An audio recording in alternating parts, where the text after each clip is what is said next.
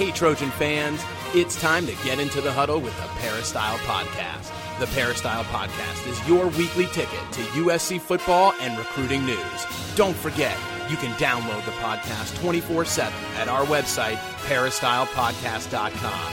And now, here's the host of the Peristyle Podcast, USCfootball.com publisher, Ryan Abraham.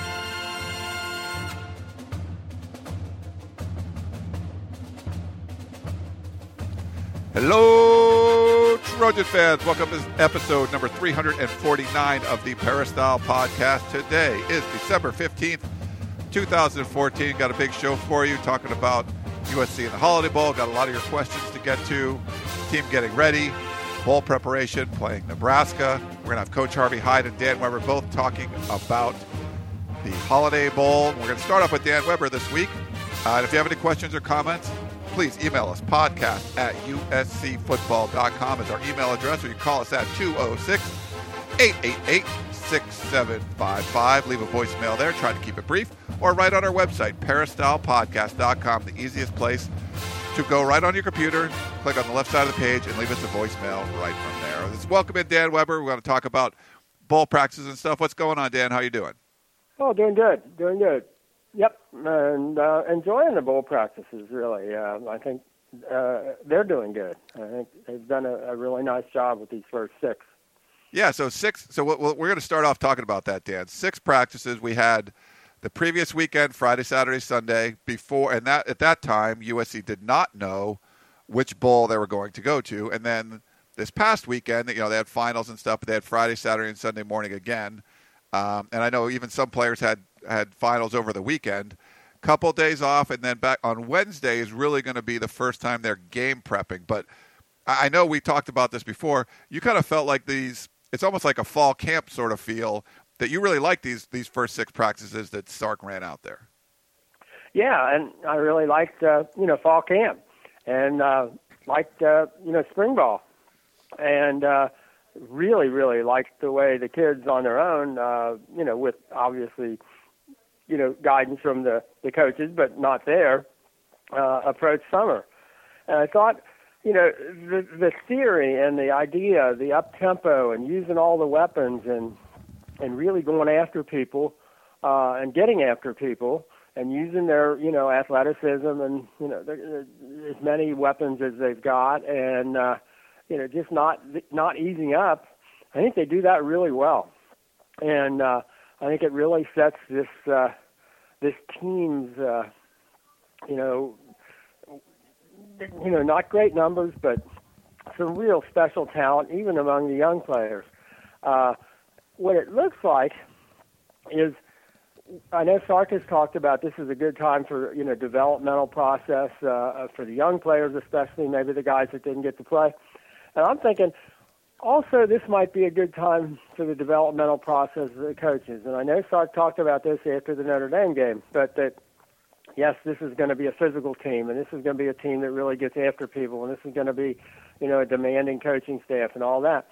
And I think, you would like to see the developmental process of the coaches go along with that of the players. And, that ability to just decide, this is who we are, this is how we're going to play, and this is what we do best. And as much as you may, at times you want to be a run-first team, if you've got a lot of young guys in that offensive line, maybe you decide, we can beat Boston College if we throw it 60 times, we throw it 60 times.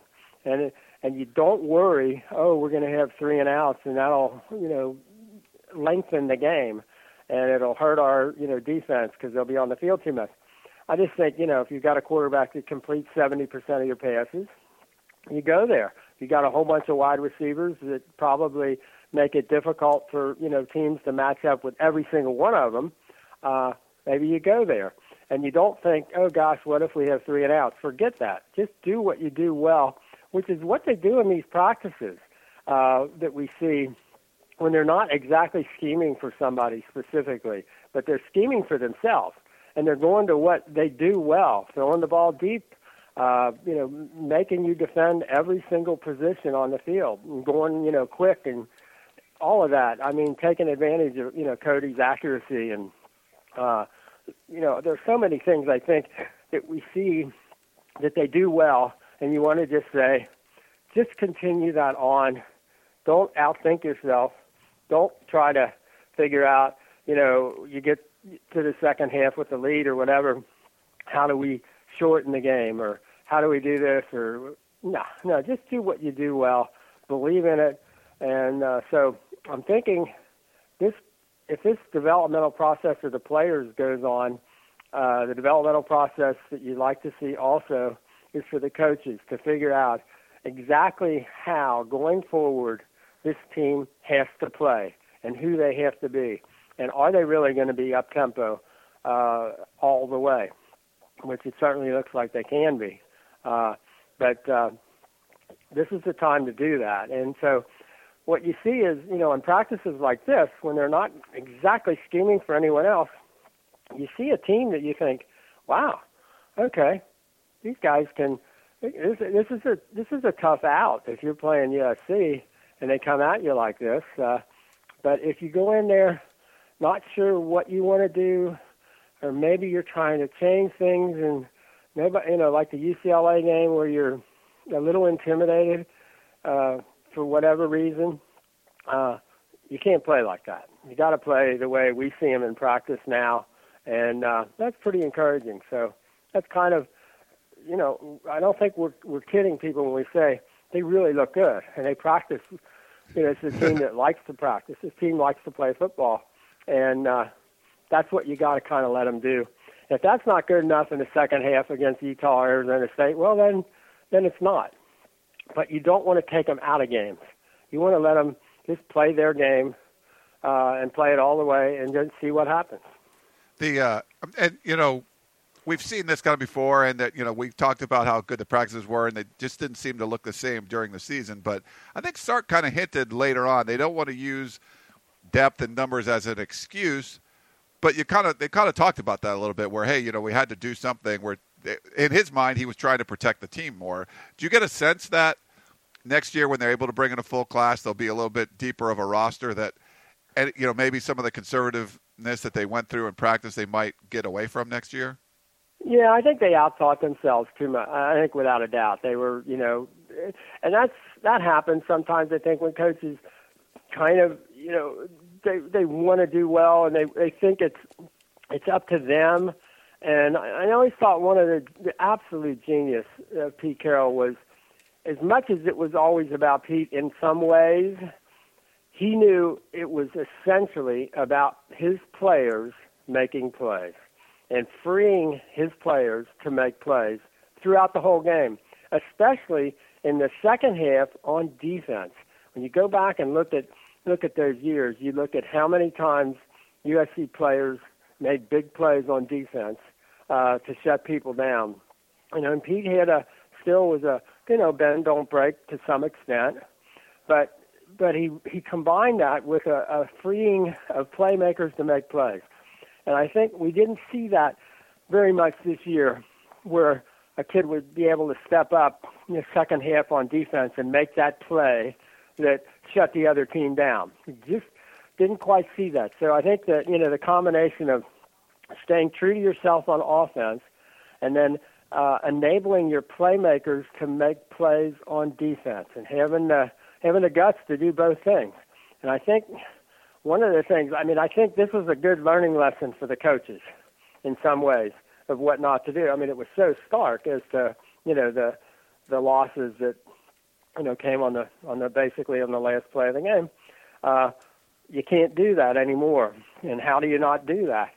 And two ways. One, you play all the way on offense, and they're not close enough to come back and beat you, or you also make plays on defense that shut other people down. You get that big sack, you get that interception. Last year, the Stanford game, you have to be able to make those plays at the end of the game. That we didn't see. So I think both of those things have to happen. And I think they have to really start with the coaches. And you say it's on the coaches, but in a way, it's really about your players. and you're letting your players on offense make their plays. You're not taking them out of the game by saying things like, well, we're not going to throw the ball much in the second half. And you let your defensive players make plays by not just, sitting back and playing very conservatively. So I think those two things go together. I think in practice we see that. We don't always see it in games, in the second half. And so that's what you would just like to see this, kind of the attitude, the way they're attacking practice. Just keep attacking in games and just, play like that and just be yourself and see if that's good enough. All right. Let's see. We want to go to some questions. I'm going to play you a voicemail question first. Here you go, Dan. Hey, Ryan. David Wellman here in OC. Had a question on Leonard Williams. Can't argue with any decision he makes to head to the NFL. But from USC's end, has there ever been any consideration from USC to offer to pick up the tab for loss of value insurance, similar to what Georgia did for Todd Gurley, as a potential incentive to get him to stay? I would think if there were any chance that he was on the fence, this could potentially take a little of the financial aspect off the table and make it easier for him to come back for a final year. And from USC's perspective, elite players like him may be well worth it in terms of higher butts and seats and an increased likelihood of playoff payouts. Thanks for your thoughts on this, as well as all the work you do on your myriad podcasts, articles, and the Peristyle. Fight on.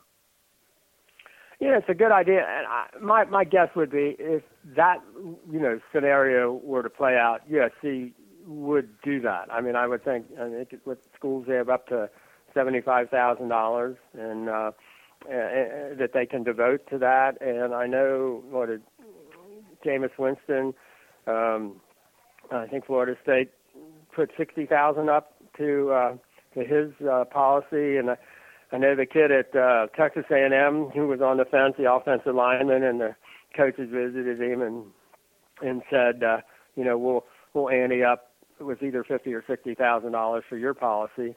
I think with Leonard, you would really hesitate to go and offer that. I think it'd be understood that if that were to happen, if he were really seriously wanting to think about coming back, the first thing I think you would want to do is say, no, Leonard, you got to go. It's probably not, because no matter what, those policies aren't going to make up for the kind of injury that could, really damage his NFL career. So my guess would be, I know if he came to me, I'd say, sure, we do whatever you want, but we don't think you want to do this. This would be, but it is interesting. Nobody's talked about, and maybe the reason nobody has talked about that is it just doesn't seem like a good idea to anybody to encourage Leonard to come back. Now, a couple of the other guys, that might be a different story. When, if you're on the fence, you're not sure you're going to get drafted in the first couple of rounds. You're one of those, third, fourth round, fifth round guys. Obviously you would look at a Nelson Aguilar and a Buck Allen. And, with Buck, you've got, his time clock is running. He's a running back. You got so many plays in you. He's 23. But, if they have a really good year next year, team-wise, and they, take it to as far as they could go, could that raise Buck, a round or two? Yeah, maybe. Would that be enough money to make a difference, to take that chance? I don't know. But, same with Nelson. Now, if that happened and, they said if we could, get a policy like that or get help to a policy like that, would that make sense? Yeah, maybe. I think each case is so individual, and it so depends on your position, other people that are coming out this year, all those kinds of things. But the thought would be that if everybody comes back who could, other than, say, Leonard, this team would clearly be in a position to make a run, for the playoffs. Would probably start the year really, highly ranked and with the chance to stay there. So I'm not so sure with Leonard, but maybe in other cases it would be appropriate. That's kind of along the same lines of Melvin. Melvin had a couple questions. He wanted to know who you think would go. The juniors would go to the NFL draft, and then if Kessler stays around, comes back to USC, do you think either Max Brown or Jalen Green would transfer out? So, kind of a couple questions there from Melvin. Well, as far as the juniors, obviously you have Buck and Nelson, and that seems like a flip a coin. You hear things that maybe it's not as leaning one direction, like going as it was a couple of weeks ago. And again, it's a kind of decision you don't even want to maybe necessarily push a guy one way or the other. I thought it was interesting the other day. Sark had a statistic I never had heard before, that guys with their college degree have much more longevity in the NFL than guys who don't. Now, I guess in some ways that makes sense. If you come out without a degree, chances are you're going to be one of the younger guys coming out, or you're going to be one of the guys more taking a shot, although you would think the guys coming out earlier also are the better guys. But that was Sark's statistic. So I think they're probably mentioning that to kids, that if you stay around and get your degree, you have a better chance of sticking in the NFL. I don't know if they're even related causally, but those are some thoughts as to Max. I mean, Max has known what his situation has been. It hasn't changed, for the time he's been here, and he's certainly got some precedent looking at past USC quarterbacks who waited their time and things worked out pretty well. So I just think that you're leaving and sitting out another year. I don't know that and learning a new system and all of that. I think for a quarterback to transfer, that's really a big deal when you're basically in the pipeline to be the next guy up, even if it's not till you've got still the potential to be the starting quarterback at USC for 2 years. As far as Jalen, I think he gives them kind of, after another year or so, an option for a kind of a different look, and maybe something that they could incorporate into the system, and give him a chance to show what he can do, and see if that's a direction that they would want to go. So I think that's jumping the gun a little bit to start talking about guys transferring. I mean, nothing has changed for him either. I mean, he was the number 3 guy when he came in. He's the number 3 guy now. So I'm not sure, and he's getting a chance to do a lot, now, and he's really valuable as a scout guy, an athletic guy to, represent the quarterbacks, a lot of the quarterbacks USC's playing. So I don't think it's changed that much for either one of the backup quarterbacks. No. Melvin had one other question too. If some of the injured players come back for the Holiday Bowl, do they now give up a possible redshirt year by doing so? Yeah, none of them are coming back. No, I don't think any of those. I'm not even sure anybody would fit into that category. I guess like Lamar Dawson, Kenny Bigelow, or somebody, but he's already used his redshirt. I mean, some of the guys that might be there have already used their redshirt. I guess Jabari. You could do that. That would make just no sense at all. It wouldn't make any sense for anybody. Like Lamar Dawson, I guess he had. Yeah, I don't think it would matter for Lamar because he's. Well, yes, it would. Because he's technically he didn't ever take his red shirt. Right. So and he's a 4th-year guy. So you wouldn't. No, that would make no sense for Lamar. Yes, no, he would not, and he's not ready. He's not ready to come back. But yeah, no, there's nobody in that category. I don't think at all that it would make any sense whatsoever, to do it. Yeah, Lamar Dawson would probably be the closest. I mean, he was out. We saw him actually in practice over the weekend. Even I saw him make like a tackle. So there's potential. Like well, he could actually put him out there now. He's still dragging that leg. Yeah. With the brace on it, and it's not ready. I mean, you could actually put him on the field. None of the others could you put on the field, but I guess Chris Wilson, maybe, I don't, you could stand them out there without them getting really hurt, maybe. But no, nobody in that group is practicing in a way that would, even lend that possibility. Yeah. But it would not make any sense at all to use up anybody's red shirt anybody has one. It wouldn't make any sense to use them up in a bowl game. All right. Well, speaking of injuries, we have another voicemail question that kind of talks about injuries, but going into next year. So let me play this one for you, Dan. Here you go. JD from DC with a question for Dan. Dan, don't you think recruiting class, attrition to early entrance to the pros aside, et cetera, the real key to next season is how our injured players come back and perform? You've basically got 6 guys who didn't see much, if any, of the field this year, who are all going to be starters next year. Bigelow, Mitchell, Madden, Ruffin, Dawson, Wheeler.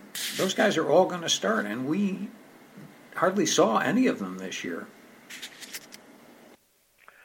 Yeah, I think JD is exactly right. I've said that also. When you see them, finally we saw them this week, the whole group. And when you look at the names and the numbers and what they're expecting of them, I know everybody gets really excited about the recruiting class, and rightly so. But the class that's going to come in next year that's really going to matter are those guys. Now, we've seen Stephen Mitchell get his chance more and more. But the other, 5 guys all are, really key. If they come back healthy and ready to go, that's a tremendous uplift for this team. And if you bring all the guys back that are coming back, and those are 5, because when they'll say how many starters a team has back, and I don't know what the number's going to be, 17 or 18 or something like that. But then you add 5 more, because basically those guys are all starters. So this is a team that might have more starters than the 22 spots, technically. So absolutely, that's I think the most. I would say probably there's nobody in the country that has more injured talent returning next year than USC. You throw Trey Madden in there, and that's a lot of kind of star power almost of guys who you expect to be starters, and you add them to the guys that are currently starting. You're not losing that many seniors. This is a team that's going to be bringing back more than a starter or a position, it looks like, if they're all healthy. Great stuff there, JD, DC. He loves the recruiting questions too. So we'll definitely try to have a recruiting podcast this week with Gerard Martinez. So we'll have more recruiting questions then. If you have questions for us for that, podcast at uscfootball.com. We got a couple Coach O questions, Dan. I thought I would run by you, if that's okay. Let's see, which one should I do first? We'll do this one first from Justin. Why haven't I heard Coach O's name mentioned in connection with any of these coaching searches? If I were Michigan, Colorado State, Oregon State, Nebraska, especially Kansas, I would have at least wanted to talk to him. Now these spots are starting to be filled, and I've yet to hear his name mentioned. Could you imagine Coach O going to Michigan, bringing Clancy Pendergast and John Baxter with him, and retaining Nussmeier? Now that's a coaching staff too good for Michigan fans to appreciate. Is he considered radioactive or something? Did too good of a job on the fly last year? Love to hear your thoughts. Thank you, from Justin. Yeah, I mean, here, for example, I think UNLV, for example, I think was really interested in him. I think from the word I get is they thought, people around their program thought he was too good a coach, and they're in so much financial trouble that they basically wanted a coach who would also come in and raise the money for the program. And so I think that job, for example, might have been available. And I do think you're right. I think he matches up really well with a Colorado State job, for example, where recruiting is a lifeblood. I would think he's and this is why I probably really tried to convince him that no matter what had happened, hang in there at USC and see what happens, as opposed to his departure the way it happened. And I think that probably has made it harder for other programs to, consider.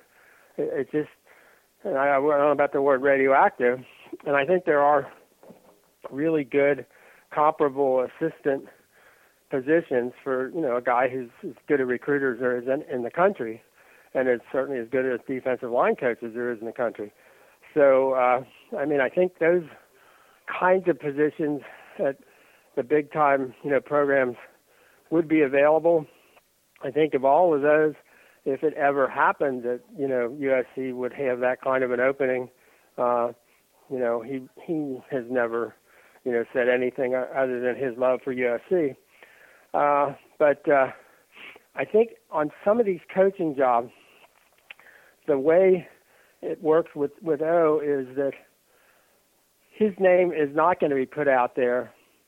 For example, if you looked at the couple of jobs last week, nobody put Mike Riley's name out for Nebraska.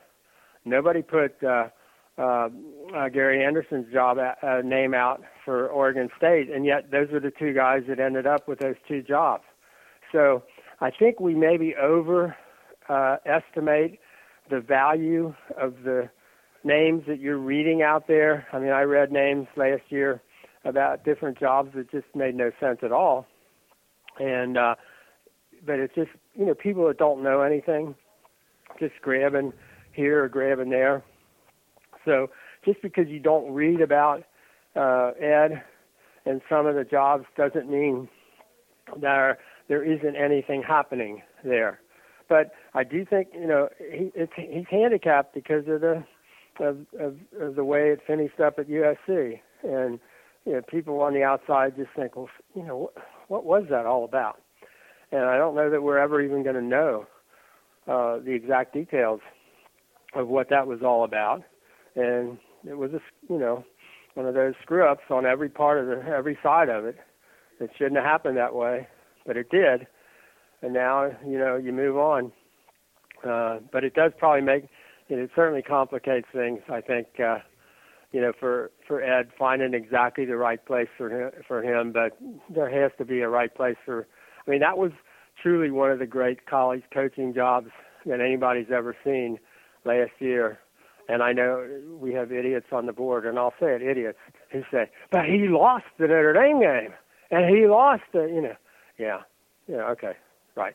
That's just, what they did to turn that program around in the middle of the year and to get the buy-in from all the coaches who could have easily packed it in and said, I'm out of here. They got the buy-in from all the players, and he'll admit the game plan for UCLA wasn't a good one. Wasn't like he was the only one that's had a bad game plan in the last 3 years for UCLA. But I think there's a place for him. I think Ed learned so much from his Ole Miss days and reflected on it so well and knew all the things. I'm going to do this different. It's sort of a Pete Carroll kind of conversion where you have some time away and then you say, okay, I understand exactly all the things that I did wrong. And you look at yourself and say, this is how I do it if I get a chance to do it again. And he did do it that way. And he was involved in many more of the decisions that turned the year around than he ever took credit for on both sides of the ball. And, some of the critics say, don't give him credit for that because they don't know what they're talking about.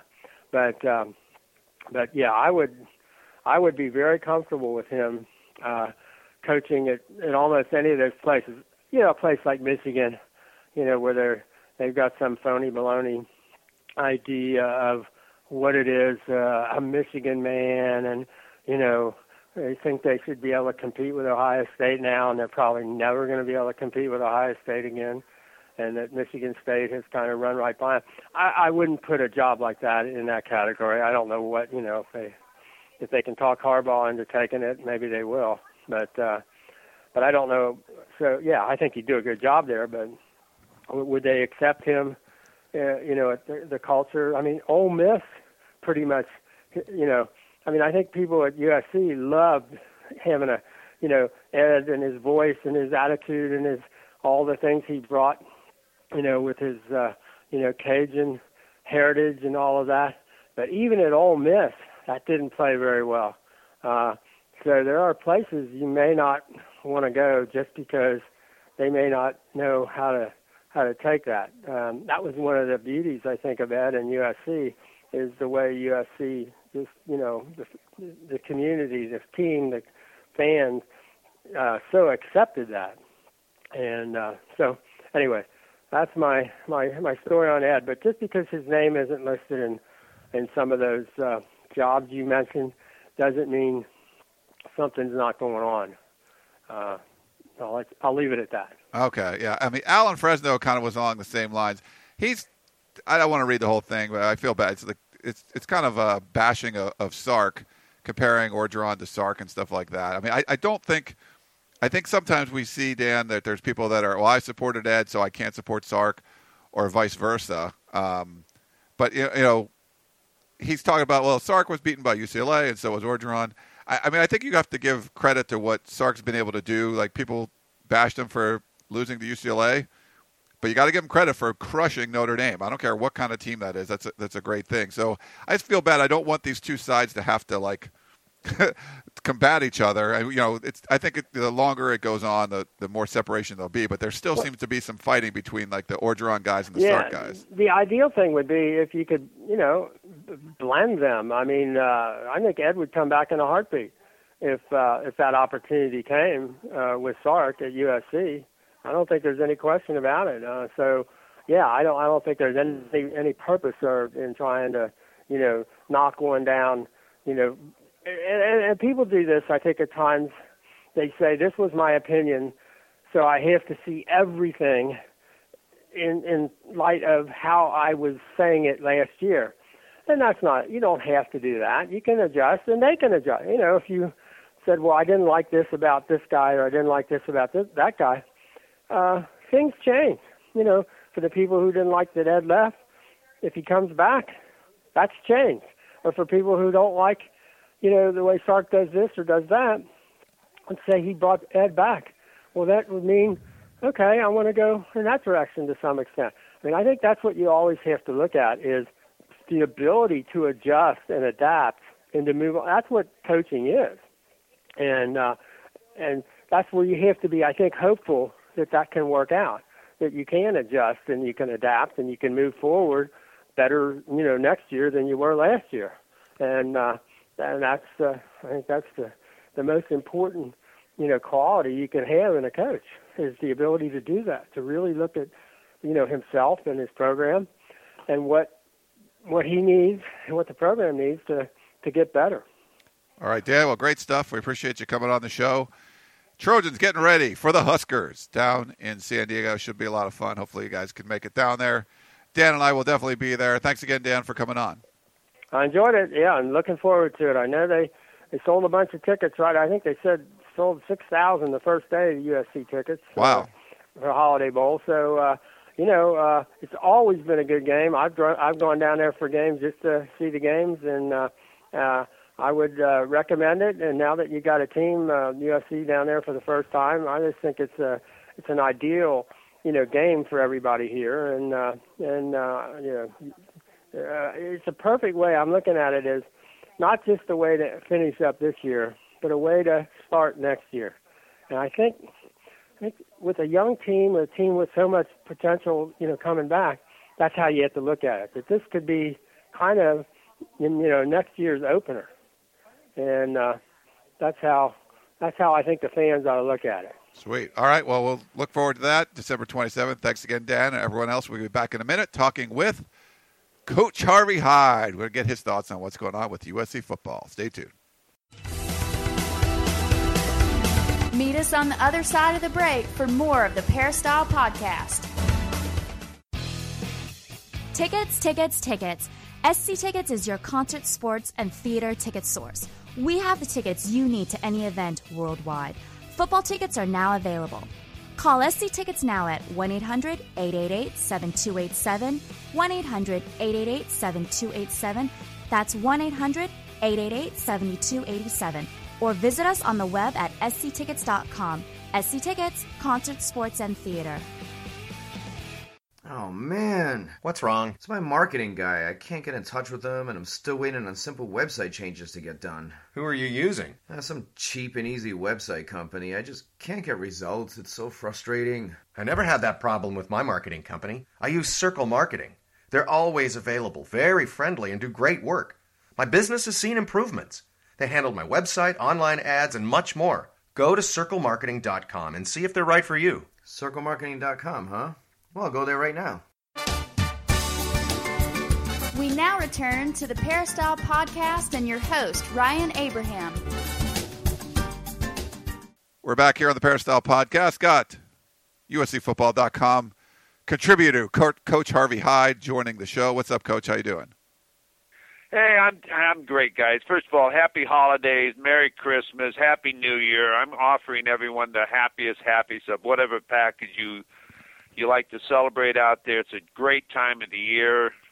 Bowl games, NFL wrapping it up, holiday seasons, parties.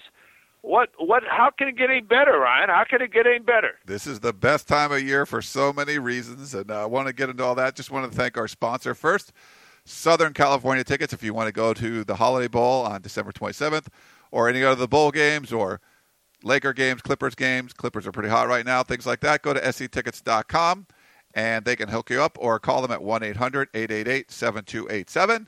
Tickets for anything here in Southern California or across the country, they can help you out. And, Coach, I did want to talk to you about the bowl games, what you thought about USC going to the Holiday Bowl, but there's so many of them. I think there's 39 bowl games or something like that. I mean, I don't know if we got too many, but there's a lot. Ryan, there are a lot of bowl games. And first of all, I want to congratulate all the teams that are going to a bowl game, because somehow they qualified themselves to be successful enough to win the minimum amount of games, which is 6. And depending on how many games you play, if you play 13 games, you have to win 7 games to go to a bowl game. But what a great experience it is for yourself, for your family, for your university, to be selected to go to a bowl game and have the opportunity of getting the additional practices and, exposure for your university on all the television and during the holiday period. So congratulations to all those coaches. And the coaches are especially happy, and now even the athletic directors are especially happy, because they're writing it into their contracts too, that if you go to a bowl game, there's an additional incentive in there. Like if you go to a bowl game, some schools, $25,000 bonus to the coaches and the athletic directors. If you're coach of the year, maybe depending on what conference you're in, it's a $100,000 bonus. If you win your bowl game, it's another $50,000 bonus. If you go to a New Year's game, it's another $100,000 bonus.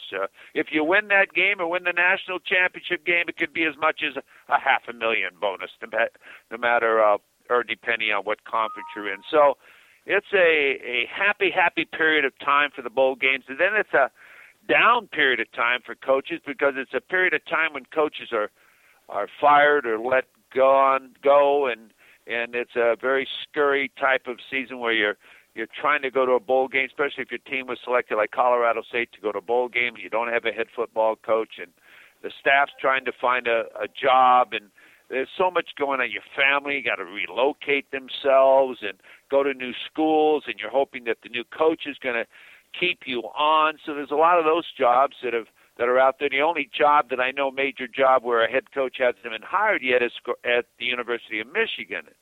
But all the others have hired their coaches, and they're getting ready for the recruiting process and everything, putting staffs together. And so it's a great period for some, bonus-wise, all the things that go along with it, and the extra practice days, and recruiting's a lot easier. And then for some guys, it's a down period as far as for their families, because remember, when a head football coach is removed, that normally affects about 20 families as far as, strength coach, director of football operations, all the people that are a part of that program. So And head coaches that come in normally just keep maybe one person or two the most, like USC kept T. Martin and Clay Helton. They don't keep a lot of coaches. So it's a great period of time, and it's a down period of time for some families. But it's great out there, and bowl games are great to go to. And I don't want to ramble on too long on this, but Ryan, it's a good period, and it could be a down period too. What do you think about USC facing Nebraska? I mean, two traditional powers. It's interesting that USC's never played in the Holiday Bowl, which is only a couple hours down the freeway. Nebraska with the coaching change going on. Sark's actually played Nebraska a bunch of times while he was at Washington and got a win in the Holiday Bowl. But what do you think about this matchup? It's pretty interesting. It is interesting. First of all, the Holiday Bowl from the beginning wanted USC. Not if they'd have gone to the Rose Bowl or one of the playoff games, but they wanted USC to come down the freeway. They wanted Arizona State didn't travel well last year, okay, from the Pac-12. And they lost down there too. So they wanted a team. They felt that the alumni of USC would travel. USC hadn't been there. They'd be a big draw in San Diego, too. A lot of recognition. And it's also great for USC in the recruiting area down there, San Diego, exposure-wise. And for USC, I think it was a great game. Nebraska, of course, they love coming into Southern California. Mike Riley, now the head football coach, wants to make that impression because when Nebraska was really, really good, they had a lot of California kids and Florida kids. A lot of their linemen came out of the Midwest. So it's a great exposure for them.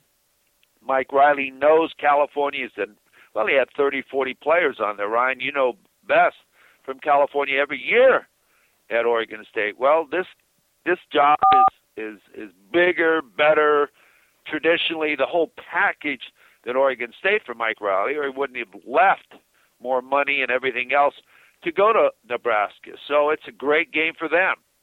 I think it's a great matchup for USC because you're playing against a named school. You're not playing nothing against Boise State, nothing against Colorado State, nothing against those schools, but you want to play against someone that has recognition nationally. And if you're fortunate enough to get your players up to beat this team, you get more value to your program of who you are.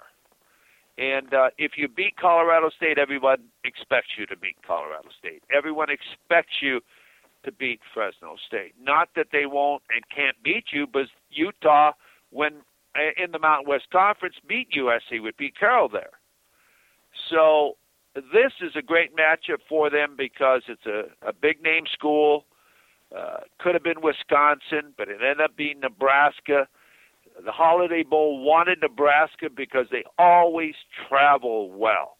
When they played in the national championship game in Pasadena in the Rose Bowl, that was in 2002, there was red and white all over the stadium. Miami had very few people compared to Nebraska. Nebraska bought out the bowl, bought it out. Wow. So it's great to be able to have these type of teams because Nebraska football is king. And this is going to be, I think it's a great matchup. I really do. I think it's both teams, when you look at both teams, they've got a great secondary. SC's got a great passing game. Nebraska's got a talented Armstrong quarterback that can rush and run and throw the football. They got a great running back and a great receiver. So, SC's got to stop an Armstrong, which they've had trouble stopping, quarterbacks that are athletic. They've got Abdullah, the running back, who's a great running back. So they're going to challenge the defense. So it's an interesting matchup when you look at the game itself, too. So you've got a 9-3 team playing an 8-4 team in the Holiday Bowl, December the 27th, kickoff at 5 p.m. It's just a great matchup. Yeah, it certainly is, Coach. I'm really looking forward to it. I've been to the Holiday Bowl before just to go for fun. I think I saw like Washington State and Texas or something way back in the day. It's just a neat bowl game. It just was baffling to me that USC's never played in it before, and it just seemed like the stars were lining up this year that they played well enough to be able to make it to the Holiday Bowl, and just didn't know what kind of matchup it would be, but I like this one. I mean, just the history between Sark and Nebraska, a team he knows pretty well. You know, last year USC had to play in a bowl game with an interim coach. This year Nebraska's going to do the same thing. So there's just a lot of parallels and a lot of interesting aspects of this game. I agree 100%. And the other bowl game that was considering them was the Alamo Bowl. Now, UCLA is going to Alamo Bowl, and they're going to be playing Kansas State there. Whenever you have a bowl game after the January 1st bowl games, January the 2nd, you know, people are a little burned out right there. You know, you're watching great bowl games up to that period of time. You're seeing 2 semifinal championship games on the 1st, and then you come back the next day, and it's the Alamo Bowl. And not that I'm not going to watch the bowl, 3:45 UCLA p.m. In Kansas State. Great matchup there, too. But I don't really see games after New Year's being that attractive. They're great to be in, except for the national championship game on the 12th. So I think it matched up perfectly for them, December 27th, which is also a Saturday. You know, when you have games during the week on a Monday, Tuesday, Wednesday, Thursday, people have difficulty getting off work and traveling down there. Or kids aren't in school then, but it's just better to have a game on a Saturday. And their game falls on a Saturday. It's better for the pregame shows. It's better for everything, for everybody. So I think they got a great matchup there. Well, we had a couple of questions to get to. We got an international one, Coach, from Tech in Seoul, Korea. So I wanted to read you this one. He actually wrote it in last week. He said, I was going to send this question last week, but it was submitted too late. Besides Sark's play calling, doesn't some of the blame need to fall on Cody Kessler for failing to target his tight ends? They're open all the time. Obviously, he did a better job of spreading the ball in the Notre Dame game. But during the season, Cody locks into Nelson Aguilar too much. He did it last year with Marquise Lee, and previous to that, Barkley did the same. Don't you think all of the top tight end recruits would know this? Why would anyone want to come to SC if our quarterbacks never throw them the ball? Wonder if Max Brown would be a better option next year. And so that's the first part of it, and I'll read you the second part later. But what do you think about USC targeting the tight ends? Well, I think it's a necessary thing because you got great receivers outside, which means they can run a lot of cover too, and they put the linebackers on the tight ends, and they don't really pay attention to the tight end on curl routes and drag routes and seam routes and all these different type of routes that you can run to tight ends. You flex them a little bit where they can get nice releases. And USC's tight ends are skilled receivers. They're great players. They're big. They're 6'5". They can run. They're not the 6'6", 300 pounds, 275 pound blocking tight ends. They're basically receiving type of tight ends where you can put them in a position to really use their size against a defensive back. So I agree with that 100%. And I think they've got to utilize them. I think that's one thing that wasn't utilized in the passing game against USC, and all during the regular season, I thought they went to Nelson Aguilar too much. They've got great receivers all over the field, and I thought that at times some of those receivers should have been utilized in different areas on the defensive side of the football. You heard me say that. Get your players on the field, and I think against Notre Dame, and they started to utilize George Farmer and Juju Smith more, and Nelson Aguilar got his share of receptions, and whenever somebody's catching the ball 100 times a game or 100 times a season or 80 times a season, you start to question if they have anybody else on the field they can throw the football to. But when you start making your tight end a threat, your tight end is catching 5 balls a game or 4 balls a game or 6 balls a game, I'm telling you, that puts a lot of stress on the secondary because when they're double-teaming the wide receivers, you just keep throwing the ball to the tight end, and it's a mismatch in there. And he'll slide to the open area, or they're not sure if he's going to run a seam route, stop, comeback routes, curls routes, drag stop, all kinds of different things, post corners. You could do a lot of things with your tight ends. And now you really opened up the defensive secondary where it's almost impossible to cover these guys. So I've always felt that in my offenses I had to have a great tight end. A great tight end makes a difference in an offense totally along with the receivers. And, the receivers have got to understand you're not going to catch the ball that many times.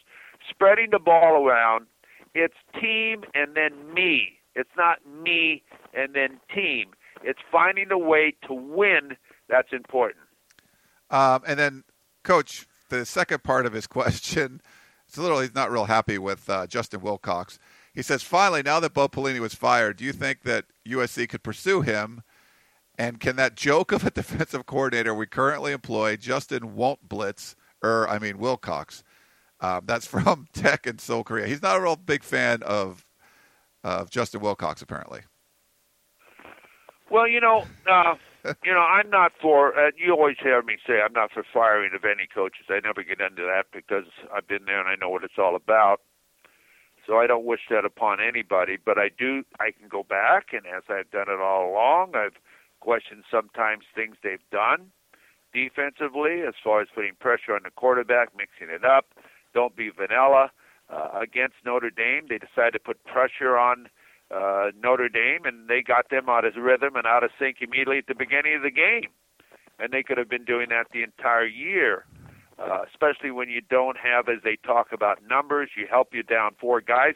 Your down 4 guys can only rush the quarterback just so many times, and then they get tired. And I think that was part of the defense's tiring and non-success in the second part of the game, the second half, is they just got worn out because you didn't assist them with any type of other different pressures.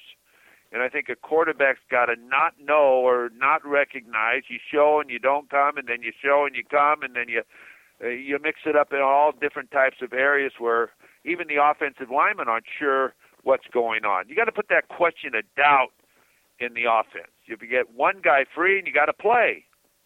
So I think that's something that they can improve on more and they could do more of. And I understand when you do that, and if you don't get the quarterback, you've got to have great corners and secondaries that are playing man, but you can get burnt.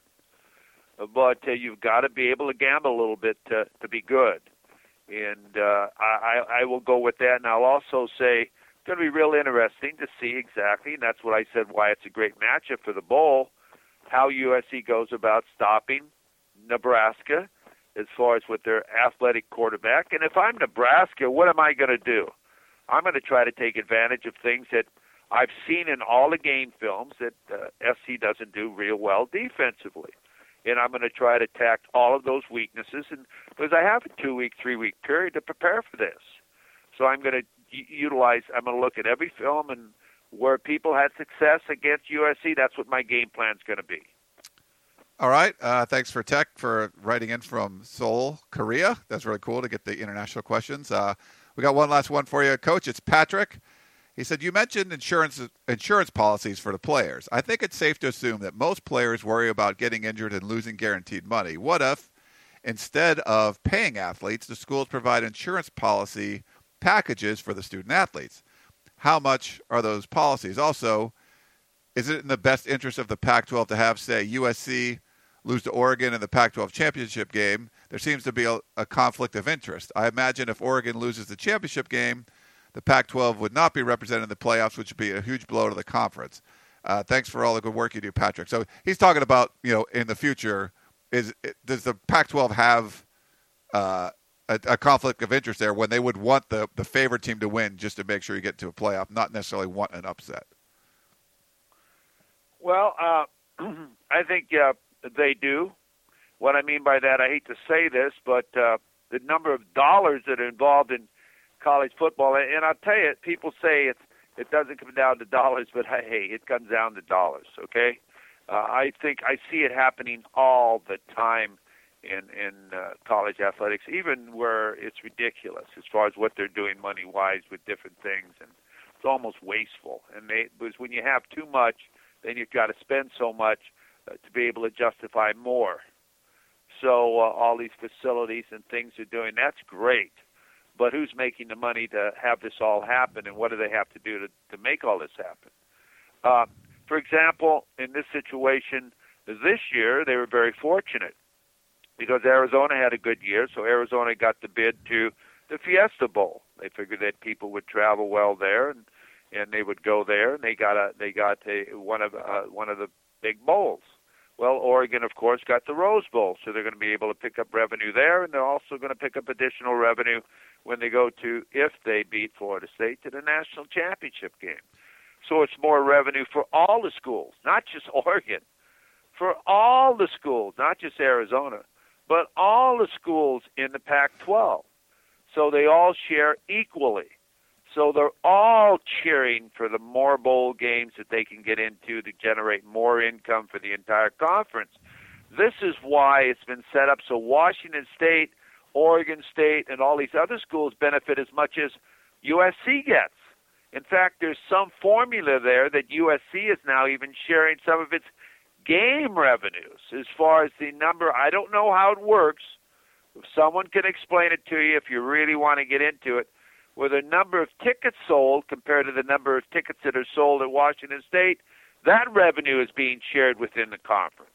Because some of the schools like USC or Washington or UCLA that are getting 75, 80,000 people are making more money than the Washington States or Oregon States or some of the other schools that don't draw as much as, like Utah gets 45,000 or whatever in their stadium.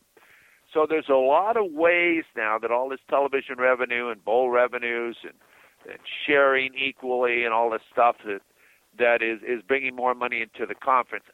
They don't want certain teams to win or lose. I mean, you don't cheer against that, but you look at it and you say, as an administrator, if I'm Larry Scott, what happens if this happens? Wow, look what we have. We have 7 teams in bowl games that are bowl eligible. More exposure. Then at the end of the year, you want to prove you're the best conference, and you say, and we won all 7 of our bowl games. And when I look at this, at the bowl games currently now, I think that the Pac-12 is favored in every bowl game except, I believe, the Alamo Bowl. And I think Kansas State is a 1.5 favorite there. I'll have to go back and think about every team, but I think that's true. So if they are able to win all those bowl games, then all of a sudden you have all these bragging rights. Is look at, we are the strongest conference. We went 6-1. We went 7-0 or whatever in bowl games. And I go back to saying this: how many times can anybody out there, and I don't know if it's done on purpose, maybe it is, how many bowl games can you tell me where a Pac-12 team played a Southeastern Conference team? It's not happening this year. When did it happen the last time? When they match up, unless it's a playoff game. I don't know. That'd be a good question for someone to check out, because I'm not sure if the Southeastern Conference wants to play a Pac-12 team in a bowl game. Yeah, I mean the bowl alignments, it's usually we don't have those two conferences. I think a lot of it is geographic, Coach, where you don't have is there a bowl that you could take a Pac-12 team and an SEC team, far east, far west, and make them play, unless it's in Texas somewhere, and then likely you're going to play a Big 12 team if you do that.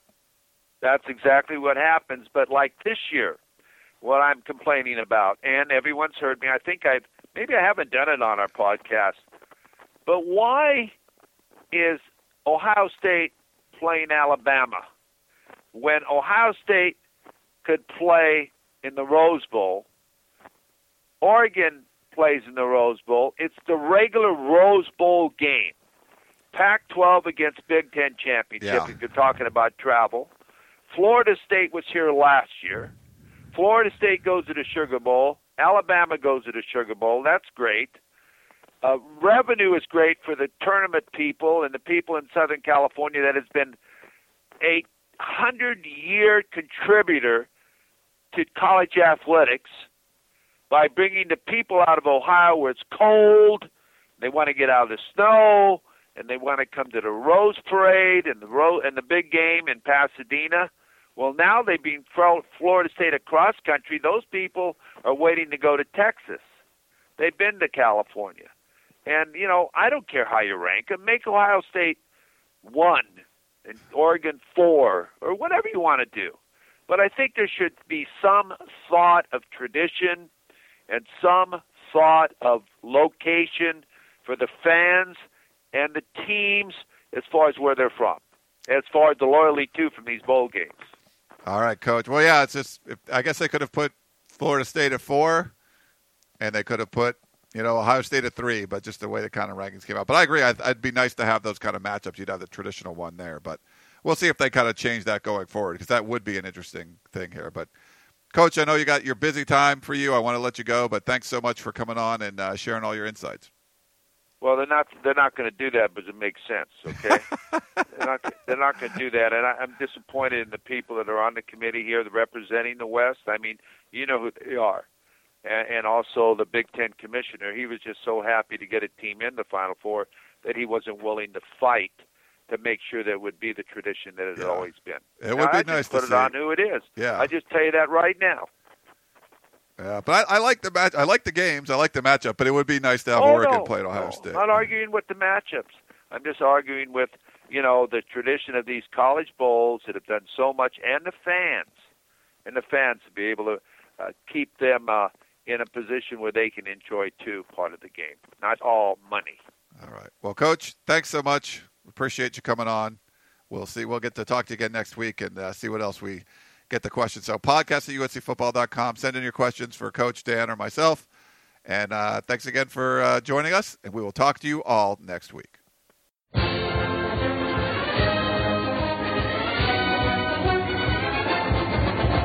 You've been listening to the Peristyle Podcast presented by USCfootball.com.